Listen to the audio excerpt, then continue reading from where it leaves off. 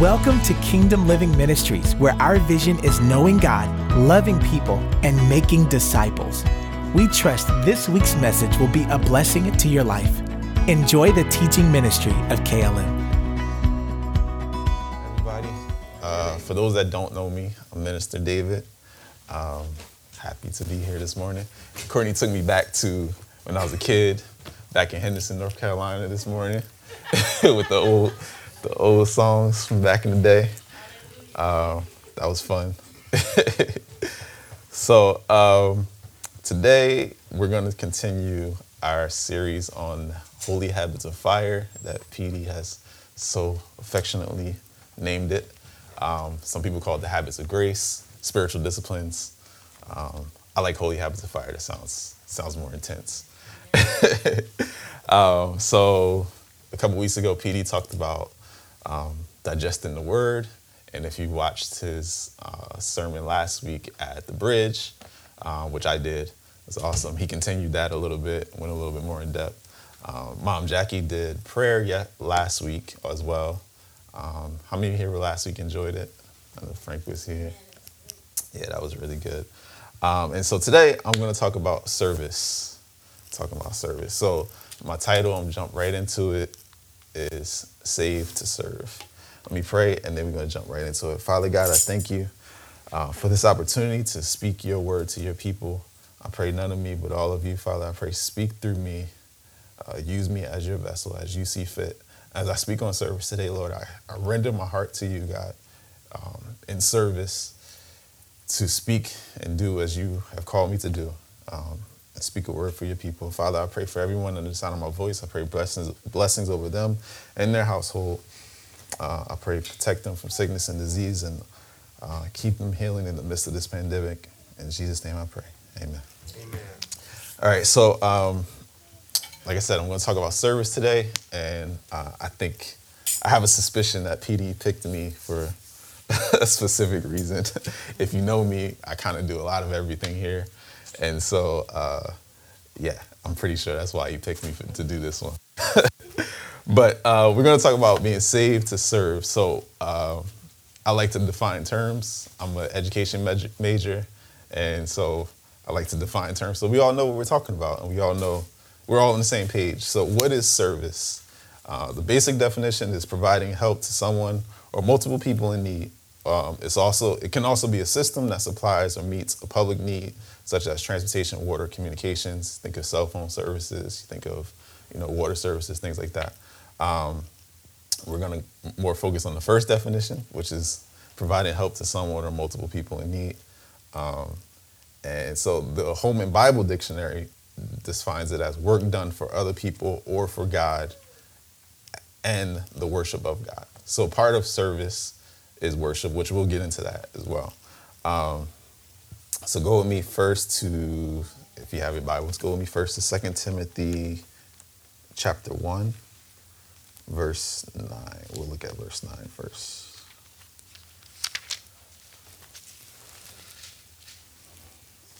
All right.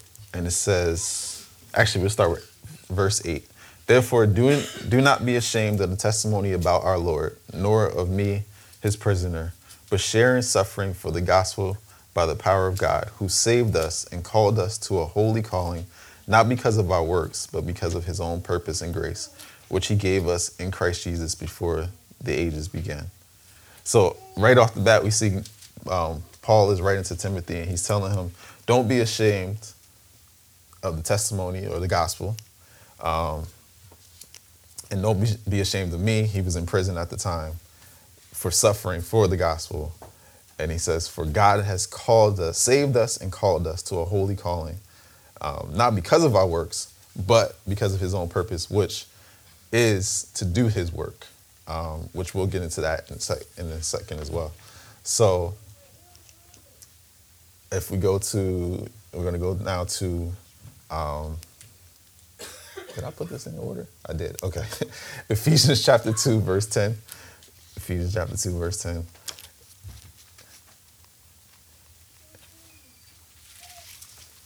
And I think I passed it.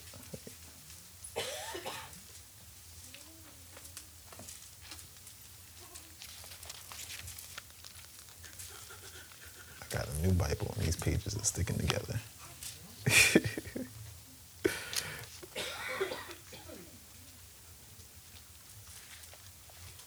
There it goes.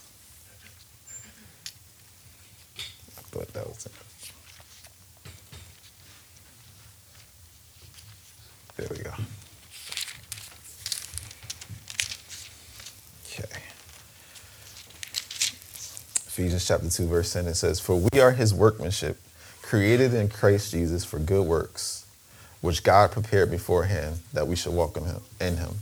So again, we see here, we are created for good works in Christ Jesus, which God prepared beforehand. Another translation says, before you were formed in the womb, God had already prepared you for good works. So by being saved, being a Christian, being a follower of Jesus, God has prepared you to do good works for service, right? I heard one pastor say this. He said, the reason why you weren't raptured the minute you got saved is because God needed you here for a purpose to serve. Otherwise, there's no other purpose for you being here once you get saved, right? So he's saying here, he saved you for the purpose of good works. Before you were formed in the womb, he already had in mind for you to do good works and do service unto him. Okay, we're going to do one more scripture. Ephesians 4. So stay in Ephesians here. Ephesians 4, verse 1. And it says, "I, therefore, a prisoner for the Lord, urge you to walk in a manner worthy of the calling to which you have been called, with all humility and gentleness, with patience, bearing with one another in love." And so, again, we see here, Paul is saying in the same letter. So this is a continued thought. We know that there weren't chapters and verses. It was a letter, right? So this is just like you writing a letter to your friend. And so he's saying to Timothy, to the church of Ephesus, I'm urging you to walk in a manner worthy of the calling that we just talked about in chapter 2, a few paragraphs before, which you have been called. So what have you been called to? You've been called to serve with all humility and gentleness, with patience, bearing with one another in love. So again, he's urging the church of Ephesus and us, consequently, thousands of years later, to walk in a manner worthy of the calling of service, and humility, which is a big one when it comes to service, and gentleness, and with patience. And so when you think about service, you think about most people. I read a study when I was doing this. They did a survey, and they said that 80%, I think it's about 80%, of people who don't serve in the church is because of selfishness. And it said because they, basically because of selfishness. I don't really have to define that, right? But basically they say, I don't have enough time, or what am I getting out of it? I don't want to clean the bathroom. I don't want to get here early because why? I need the rest. I need this. And it's all about me. And so Paul is saying, serve and walk in a manner worthy of the calling of service with all humility and gentleness. So with humility, it's not about you. Humility is never about you. It's about everyone else. God saved us. He saved us to serve not ourselves, but to serve others, to serve the body of Christ and also our brothers and sisters. So in doing service, you are serving others in humility. You're walking in humility. You're walking in gentleness and patience. And that is the calling that God has placed on all of us as believers to do. And so I got a story here we're going to look at. But God will change. So God will change his entire plan for a faithful servant. And so I'm going to show you how that works out. So let's go to Acts chapter 9. Acts chapter 9. And there's this woman that we're going to talk about. Her name was Tabitha, or Dorcas, I believe is in the Greek. And she was a faithful servant. And because of her faithful service, she changed the trajectory of a lot of things. So we're going to start with verse 36, Acts chapter 9, verse 36. And it says, Now there there was in Joppa a disciple. Now, just before this, Peter was in a nearby town, and he had just healed a paralyzed man who had been paralyzed for 8 years. And so he was in a nearby city. So in this context, he probably was like in Woodbridge, and we're in Perth Amboy, right? So it's not unheard of that people would have heard of what he did and that he was nearby. So verse 36, now there was in Joppa a disciple named Tabitha, which translated means Dorcas. She was full of good works and acts of charity. Another translation says she was always doing good things in service. In those days, she became ill and died. And when they had washed her, they laid her in the upper room. Since Lydda was near Joppa, the disciples, hearing that Peter was there, sent 2 men to him, urging him, please come to us without delay. So Peter rose and went with them. And when he arrived, they took him to the upper room. All the widows stood beside him, weeping and showing tunics, other translations say clothing, and other garments that Dorcas made while she was with them. But Peter put them all outside and knelt down and prayed. And turning to the body, he said, Tabitha, arise. And she opened her eyes, and when she saw Peter, she sat up. And he gave her his hand and raised her up. Then calling the saints and widows, he presented her alive. And it became known throughout all of Joppa, and many believed in the Lord. And he stayed in Joppa for many days with one Simon the tanner. So we see here, she was, the first part of the verse 36, it says, there was a disciple. So we know she was a disciple. We know she was a believer, right? The different commentaries and things like that say that she's actually the first female disciple mentioned in the New Testament. So that's significant, number one, right? Because she's already been immortalized in Scripture just for being the first female disciple mentioned, right? But it wasn't because she was a disciple. It was because she was full of good works and acts of charity. So just by her doing good works and acts of charity, she will be known forever in eternity for just doing service. So then it says she got sick, she died, and they had heard that Peter was nearby. They had heard of what Peter did. And now my assumption is that a lot of these people probably weren't believers, because because they distinctly named her a disciple, then that means that probably it wasn't, like, it's not common. Like today it's common, but back then it wasn't common. It was only a few years after Jesus had died. So there wasn't a lot of the believers. So my guess is that a lot of them, they might have been Jewish, but they probably weren't believers, Christians. But they had heard of what Peter did, and so they sent 2 men to Peter to bring him in, to have him come. Now, Peter was actually probably on his way somewhere else, but God led him to go to Joppa to see Tabitha and raise her from the dead because of the good works that she was doing, right?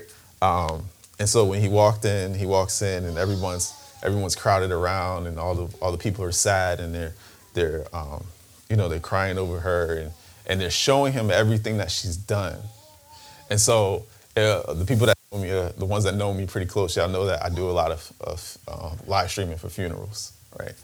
So I'm around this scene a lot. So this scene stuck out more to me now than it has ever before, because I see it constantly. Like this past week, I did, I don't know, I think I was like 6 or 7 funerals.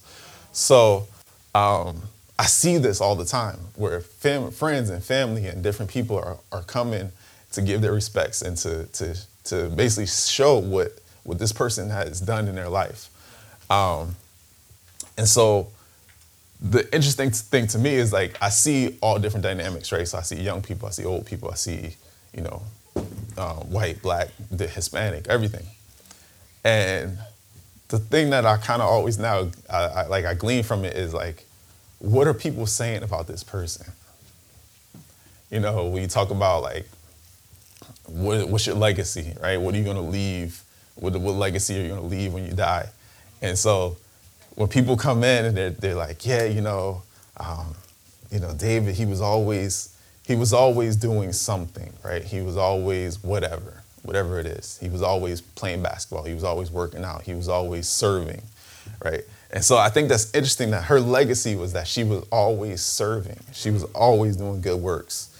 And so that is impactful because, like I said, it changed the trajectory of what Peter was doing. Peter probably wasn't going to go that way. He probably was going to go somewhere else.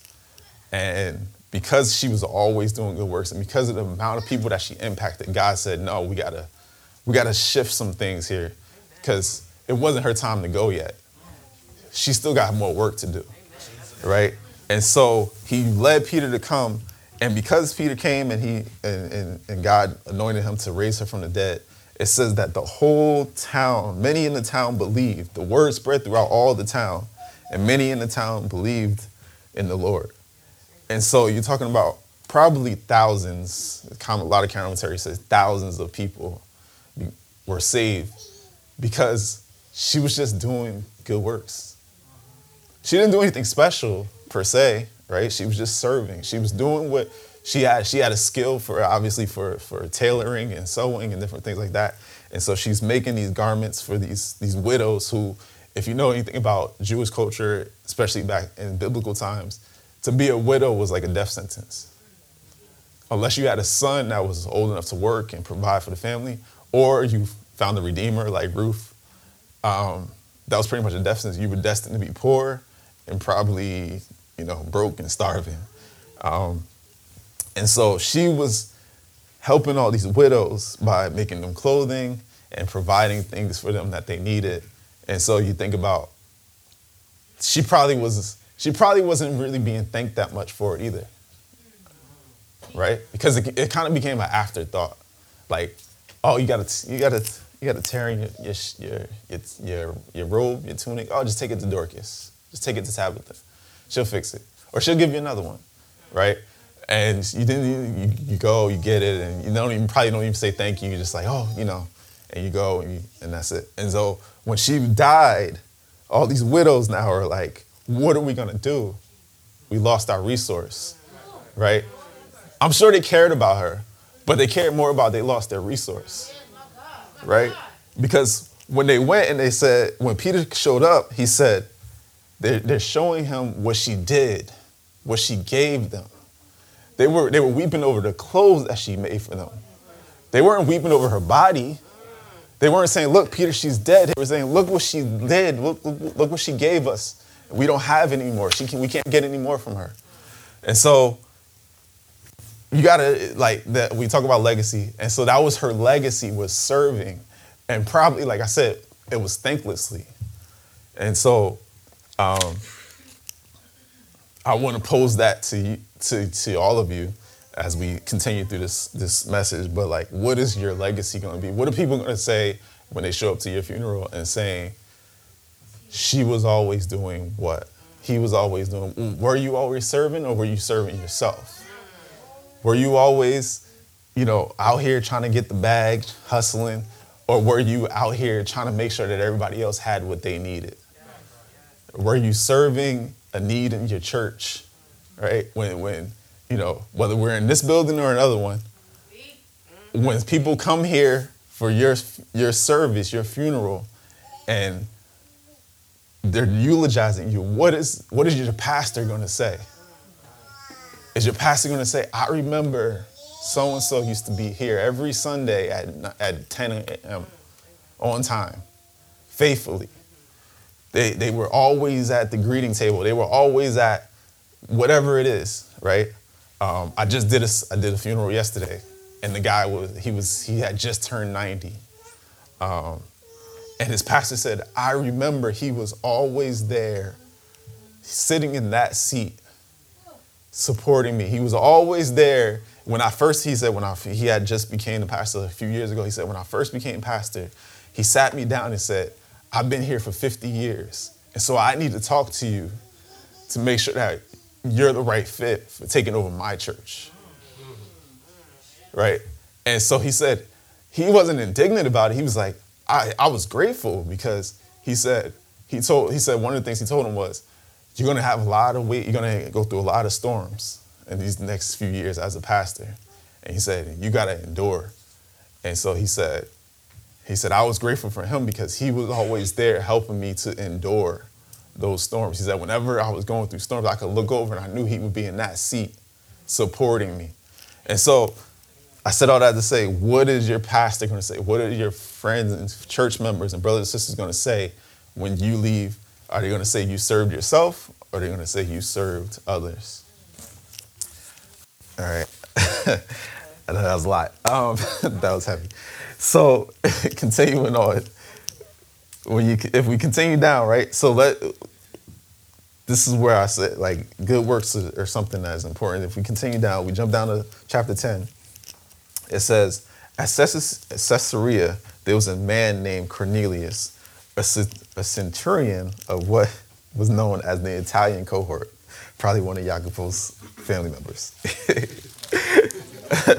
He was a devout man who feared God with all his household.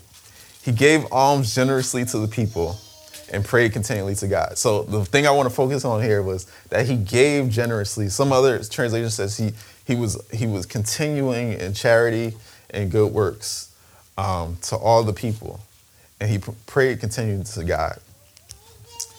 And so God gave, it says that about the 9th hour of the day, he saw clearly in a vision an angel of God come and say to him, Cornelius.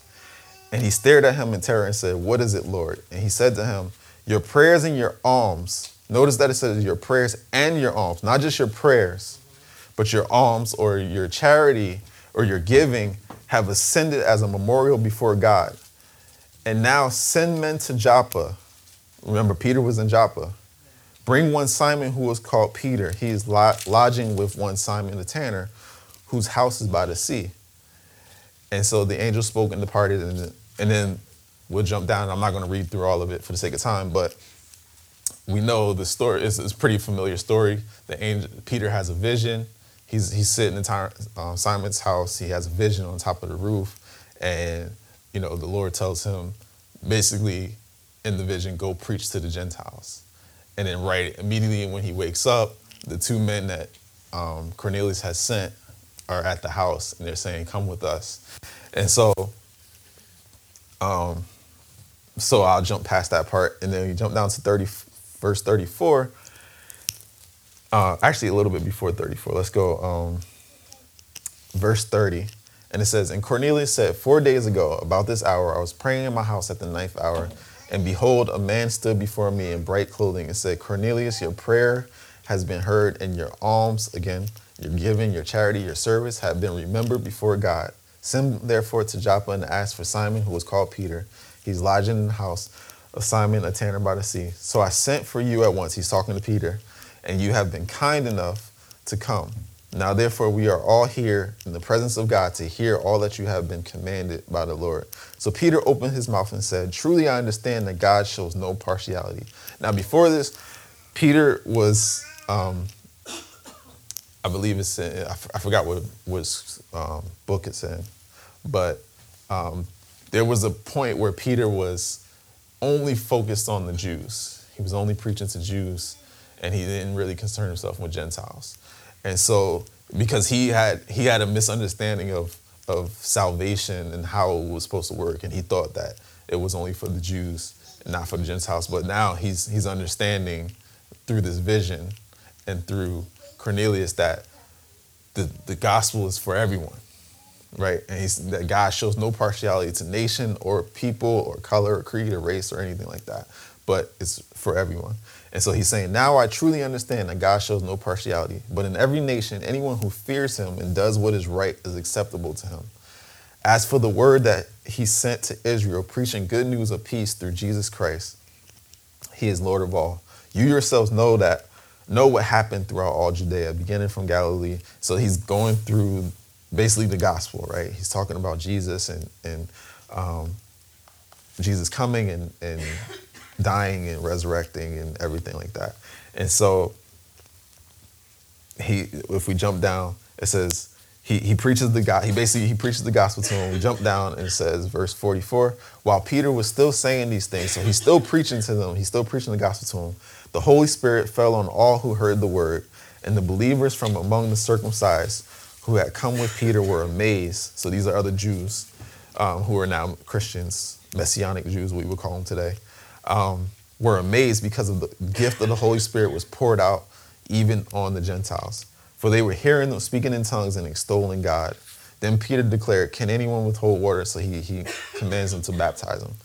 And so because of Cornelius' faithfulness and service, God says, the angel said that he was remembered, his faithfulness, his prayers, not only just his prayers, but also his service was remembered before God. And so God said, I'm going to use you to change the trajectory. Again, I'm changing, his service was what changed the trajectory of an entire city. In this case, an entire people, right? Because this is where Peter realizes that salvation is for the Gentiles as much as it is for the Jews. And so by Cornelius being faithful in service, he changed the trajectory of the gospel, right? And so Peter then goes back and reports this. So a couple points here.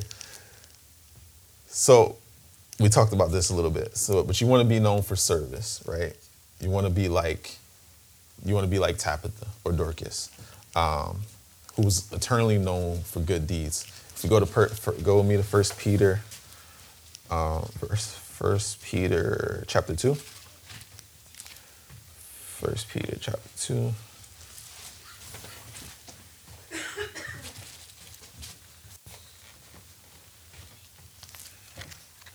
Note to self, don't bring a new Bible to preach. Because the pages stick together. Okay. First Peter chapter 2. And we're going to look at verse 12. And it says, actually we can start with verse 11. Beloved, I urge you as sojourners and exiles to abstain from the passions of the flesh, which wage war against your soul. Keep your conduct among the Gentiles honorable, so that when they speak against you as evildoers, they may see your good deeds, service, and glorify God on the day of visitation. And so again here saying, Peter's saying, walk in a manner that's upright, honorable, so that when people see your good deeds, they see your service, they see you walking in a way that's sacrificial, if you will. Like Romans 12 says, present your body as a living sacrifice, right? So if you're walking in a way where you don't regard yourself more than others, right? We talk about selfishness. So you're walking in a way that when people see your good deeds, when they see how you behaved, and they see, again, when you're Dorcas, when you're Cornelius, and people see that you're always doing good things, it says that they will glorify God on the day of visitation. Or I think another translation says salvation. And so, again, it's walking in a way where it's not about you. Service is not about you. Service is about serving God first and then others, consequently, as a result of that. When you get married, if you're not married, you get married, or even if you are married, some people don't do this when they are married, you're called to serve your spouse. You're called to serve your children, right? That doesn't mean you do everything that they tell you to do, especially kids, but you're called to serve them. You're called to walk in a way that's a servant lifestyle. They call it a servant leader, right? Jesus was a servant. He said in Matthew chapter 5, Matthew chapter 5, he talked about do good, serve. I didn't come to serve. Jesus said, I didn't come to serve, but to be served, but to serve. I don't know why I keep messing that up.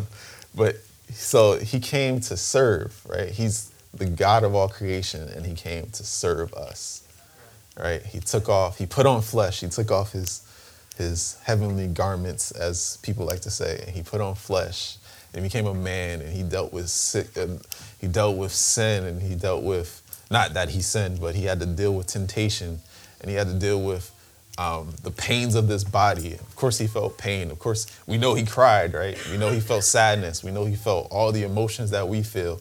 And so as a servant, as God, he could have just said, I'm not doing that, right? What's in it for me?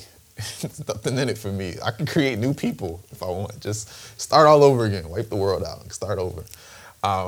But because of his love and also his heart of service, he decided, I'm going to endure this for 33 years, this life, and to serve my people, my children, my brothers and sisters, so that they can experience salvation and experience right fellowship with me and experience all the things that come along with salvation. And so, again, we're saved, right? We trust in Jesus as our Savior to serve. We have to be just like him. So if you go to Matthew chapter 20, I feel like PD up here with all these scriptures. All over the Bible. If you ain't been doing your Bible reading plan, this is a good way to catch up. Matthew chapter 20, verse 26. It says, "It shall not be so among you, but whoever would be great among you must be your servant, and whoever would be first among you must be your slave. Even as the Son of Man came not to be served, but to serve, and to give his life as a ransom for many." And so Jesus is saying, don't be, if the verse before that, he's talking about the Gentiles, and he says, the Gentile rulers, they lord it over the people. They say, I'm king, I'm this, I'm that, I am whatever, right? So the Gentiles in our context today would be people who aren't saved, people who aren't Christian. They lord it over other people, right? Everything is about self-promotion these days. Everything is about me, I. And I'm the best, I do this, I do that. When you meet people, what's the first thing you usually ask them? It's like, what do you do? It's not really who are you, but it's like, what do you do? Right? And people, depending on where you at, right, and your status, you either make stuff up, right? Like, oh yeah, I'm the senior content strategist marketing guru of or like, right? Because you always want to make yourself feel higher, right? There's that temptation anyway, right? Like, it's just like, no, I work at this job. It pays the bills. It doesn't really matter what I do, right? But people are like, I'm the head HR, this, and like, just say I'm an HR person, right? But it's like, no, I'm the HR head, senior analyst of marketing. I don't know. But I said that to say, like, that's what the Gentiles do, right? That's what Jesus is saying. Like, it hasn't changed. In 2,000 years, it hasn't changed. People still do this today. And so Jesus is saying, no, that should not be so among you. That should not, like, PD knows this probably more than anybody, but I'm big on, like, not having titles. I know they're important, but I'm always like, the title doesn't matter, right? Like, I fought for a long time to not be the media manager because I was just like, I don't care about the title. For a long time I didn't call myself minister either. And they are important because they do define some things, right? And they do set up certain structures. But that's kind of what Jesus is saying here is like, the title matters, but it doesn't matter to the extent that you think it does. Right? What's more important is what you're actually doing.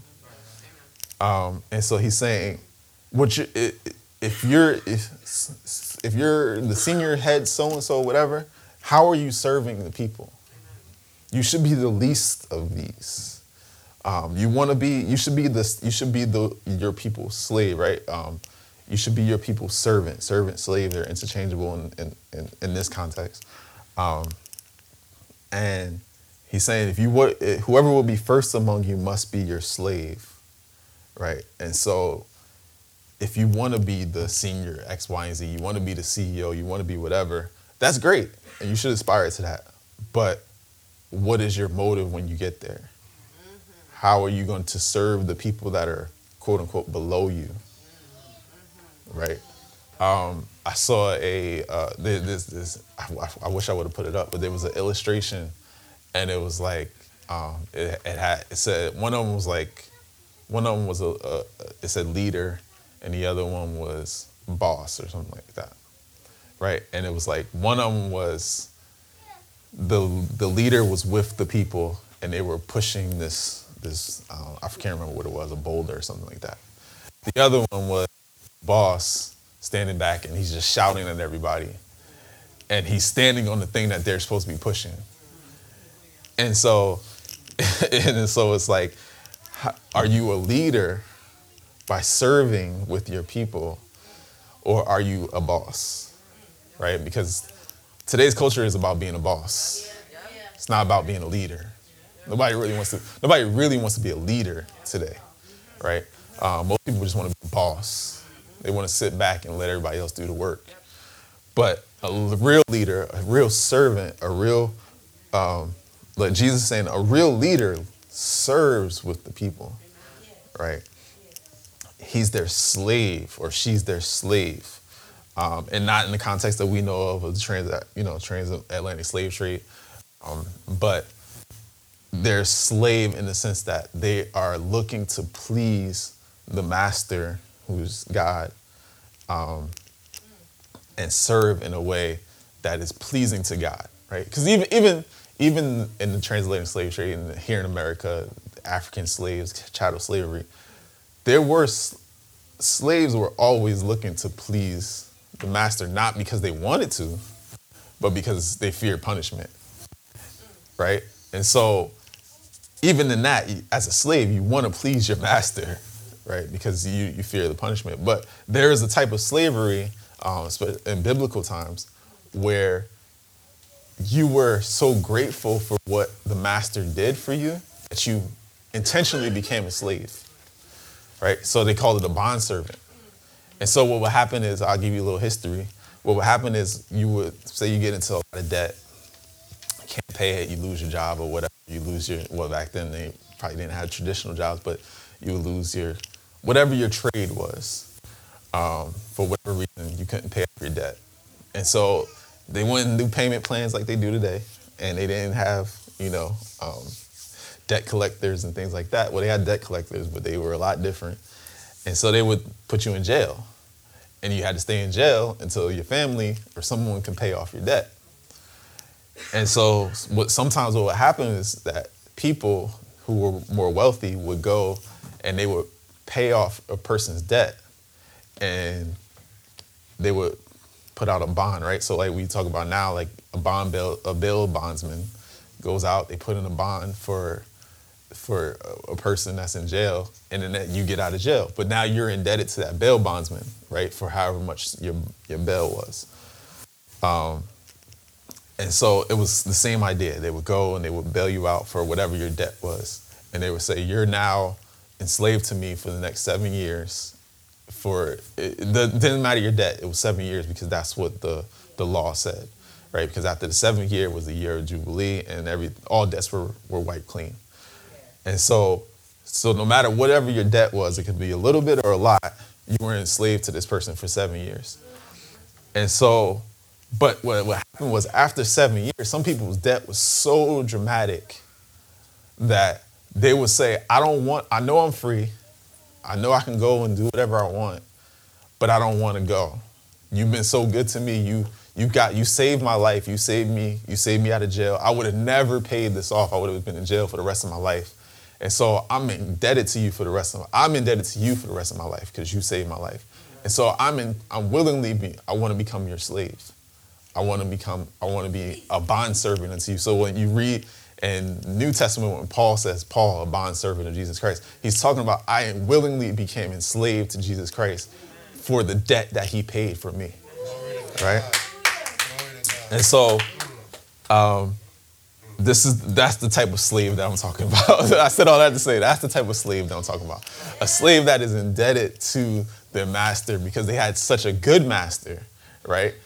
We only know in our context the bad ones, right? But there were good masters even back then that took really good care of their slaves. And so,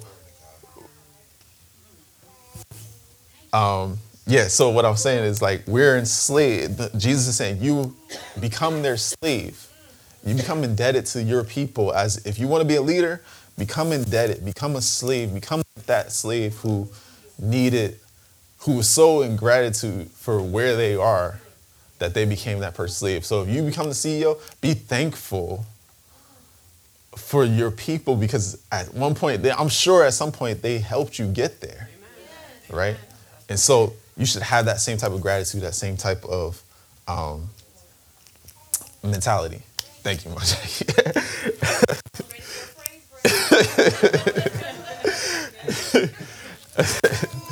So,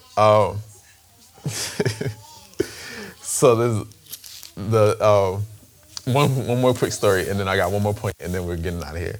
But talking about slavery, so I was a few years ago. This was probably 2017 or 16. I can't remember.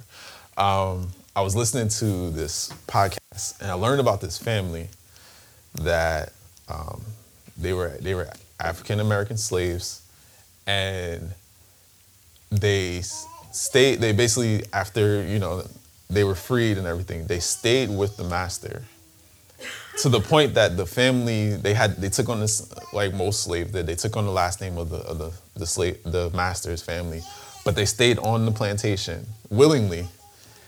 And to the point where now, like, they have family reunions together, and like the whole family, like everybody just gets together. The family's all together. They're all like just blended, and it's just like a good thing. And so they were talking about how going back to the same analogy, but they were talking about how this family, because the grandmother is still alive. She's like, I think she was like 90 something at the time. She was telling the story of like when they freed them, and they were like, we don't want to go. You've been so good to us. We don't want to go, and we love you guys, and like you're like family to us. And so they really became family. Like the slave master, he gave them a plot of land and helped them get it like work, and they did all these different things. And so to this day, they still have family reunions where they come back and they keep the family history going. And it's like, yeah, that was, and the grandmother, she was like, yeah, she was talking about one of the daughters or something, and she's like, yeah, that was my master. And people were looking at her like, what? Like, and then she's like, yeah, I just love, she was talking affectionately about her, but she's like, yeah, she used to be my master. And it was just like, it was so unheard of. But it's like, when you have a good master, you don't mind being a slave, right?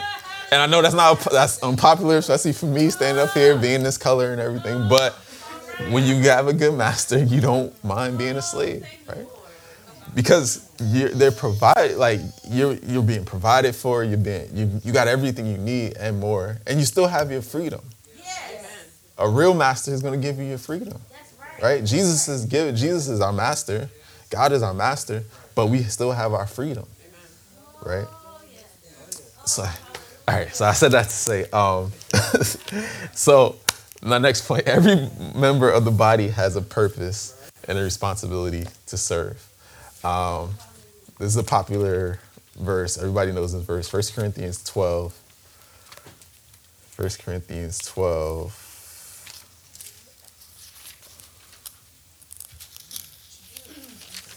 First Corinthians 12, verse 27, I believe it. Yeah, verse 27. And it says,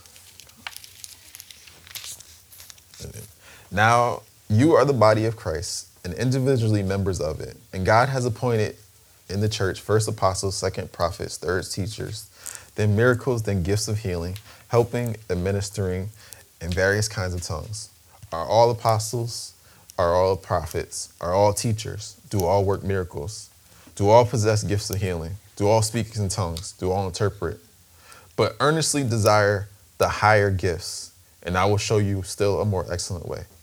Now, interesting about this, right? He goes through, like Paul goes through, he names the gifts, right? And so he says, apostles, prophets, teachers, miracles, gifts of healing, helping or in administrating, and various kinds of tongues.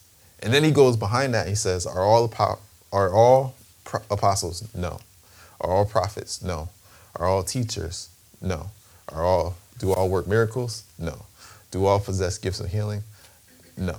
Do all speak in tongues? No. Do all interpret? No. What's the one thing he didn't name? Helping and administrating. And then he says, desire the higher gifts. So what's the higher gifts? Helping and administrating. Because he named all the other ones already. So he's saying, desire the higher gifts, and I will show you I will still show you a more excellent way. And so, can you do all these things? Sure, but not all the time, right? Some people, not everybody's an apostle, not everybody's a prophet, and even the prophets don't prophesy all the time, right? Not everybody's a teacher. Everybody's not called to that. My wife is a teacher. I'm telling you, everybody's not called to that. I see the drama that she goes through. Then, gifts of healing. Not everybody has that gift. And even when they do, they don't operate in it all the time. But everyone can help and administer all the time, right? Everyone can walk in that gift. And Paul is saying, this is the higher gift, right? This is the most excellent way. This is the best gift. Of all the gifts, this is the best gift. People say all the time, like, it's better to give than receive. And I believe, I shouldn't say believe, I know that to be true. Because when I've gotten things, you think about Christmas or your birthday or whatever, you get things and you're excited, you're like, yo, yeah, this is dope, I've been wanting this. But when you give something, this is just a completely different feeling. It's totally different. Like, I got this Bible recently at a sale. It was like a really expensive Bible, but it was on sale. So don't judge me. And like, I was excited to get it. Like, I've been wanting it for a while. I've been looking at it for a while, but I was like, it's too much money. It's too expensive, whatever. And like, I was excited when I got it.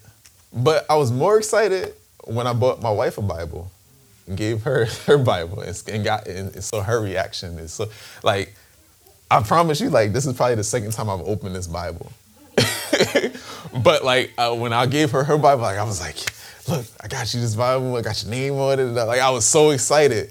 But like, when mine came, I was like, I opened the box, I was like, oh, this is nice. And I took a picture, I sent it to the PD, like, yo, check it out. And then like, I think I put it back in the box and it just kind of sat on the side of the thing. So like, all that excitement, all that joy, all that anticipation, like, I was tracking it online and everything. And I got it and I was like, oh yeah, it's cool, this is nice. But it's really not that much different from all my other Bibles. But when I got hers, it was like, yo, this is the Bible, right? Like, this is the Bible. So it's that same idea, just like something about giving and something about serving. And it does something to your flesh too, right? It does something to your flesh when you're like, everything in your flesh is like, I don't feel like doing this. I don't want to be here at 8:30 in a freezing cold building, but I need to make sure that it's warm for when everybody else gets here, right? Like, I'm gonna be totally transparent. This morning I got here and like, we had some issues in the hallway. And I was like, like, come on, man. Like, I was so mad. Like, when I tell you, I was all in my flesh because I was so mad because I was like, I got to preach today. I don't need to be dealing with this. And I was just like, all right, but you know what? We're going to take care of it. I'm going to do my best, the best that I can to make sure that everybody else is comfortable, right? Because how can I get up here and talk about service and being a slave to Jesus and all these different things, and I can't even take care of the issue in the hallway? without complaining and everything. And so I was like, all right, you know what? I'm gonna just, I had to change my mindset real quick, like just like that. And I was like, all right, I'm gonna just knock it out. And it, it was fine. I'm sure you still, had to deal with it. But trust me when I tell you it's better than it was when I got here. And so there's there's something about when you're serving and like crucifying that flesh, right? Like Paul says, present your body a living sacrifice. And if you know what a sacrifice is, right, that you laid it on the altar and like they would slaughter the animal and lay it on the altar and then burn it up. So when you're saying present your body a living sacrifice, you're not saying just kill it. I'm talking about kill it, lay it on the altar, give it to God and burn it up, right? So, yeah, so when you're presenting your body, right, and you're presenting all that you have as a living sacrifice to God, he's saying, like, just give me all of it. Like I said, like, you got to crucify all of that. When you walk into here and you're like, it's about me, today is about me because I'm preaching today, and so I shouldn't have to deal with this. Somebody else should have been here. It's burn it up, kill it. Right? Because that's not God. That's not God, and that's not service. That's not pleasing to God. Right? And again, going back to Matthew chapter 5, verse 16, it says that's not, other people are not going to glorify God if they see that in you. Right? Because they're like, you're supposed to be a Christian. Right? Like, ain't you supposed to be saved? So, like, why are you? Of all people, you should not be acting like this, right? There's expectations to just being a Christian. The name Christian means little Christ, right? And so Jesus never complained. Jesus took on the role of a slave and washed the disciples' feet, right? The foot washing at the time was the role of a slave. The host didn't even do it. The person that owned the home that you walked into didn't even do it. They had someone else that was, quote unquote, lower than them that would do it, right?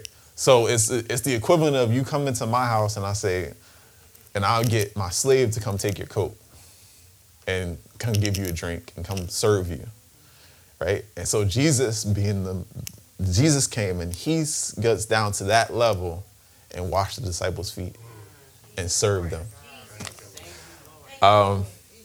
So I probably got more, but I'm going to stop there. So what I want to encourage you all to do is to get involved, to serve, specifically here in the body, in KLM. Text us, 973, Jesus, I'm sorry. That's my other job. 732-324-2200. Text, I want to serve. And we will get you involved. There's a lot to be done here, right? And so we can't be, even myself, I could do more. I'm sure I could do more. I know I can do more because there's a lot that needs to be done. And so get involved, help out, serve. And I promise you, there's blessings in it. I know people say, like we talked about earlier, selfishness. Well, there's blessings in it, right? They might not necessarily be monetary or what you're looking for, but there is a blessing in serving. And God will reward you for your service. He rewarded Dorcas. He saved her life, literally. He rewarded Cornelius. He literally saved, and there's countless others in the Bible of people who served, and God rewarded them greatly for it, right? You think about the parable of the talents, right? The ones that put their talents to use. I love that it says talents. They put their talents to use, and the ones that put them to use, they got more, right? And so put yourselves to work. Text us 732-324-2200 and just say, I want to serve. And we will definitely find something for you to do. That's all I got. I'm going to pray over you, and then I think PD wants to say something. Father God, I thank you for this word. I thank you for this message. I thank you for everyone in the sound of my voice, Lord. Bless them. Inspire them to serve. Inspire them to give into your body, Lord. To be a part of your body. To desire earnestly to serve you. To be your slave, God. We don't always like the connotation of slave. But Lord, we are your slave.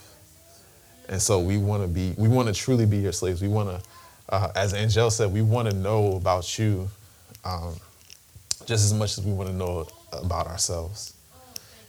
And so, Father, we just thank you for this time. I pray for everyone in the sound of my voice. I pray protection over them, over their health, over their minds, over their bodies, over their households. I pray blessings over them.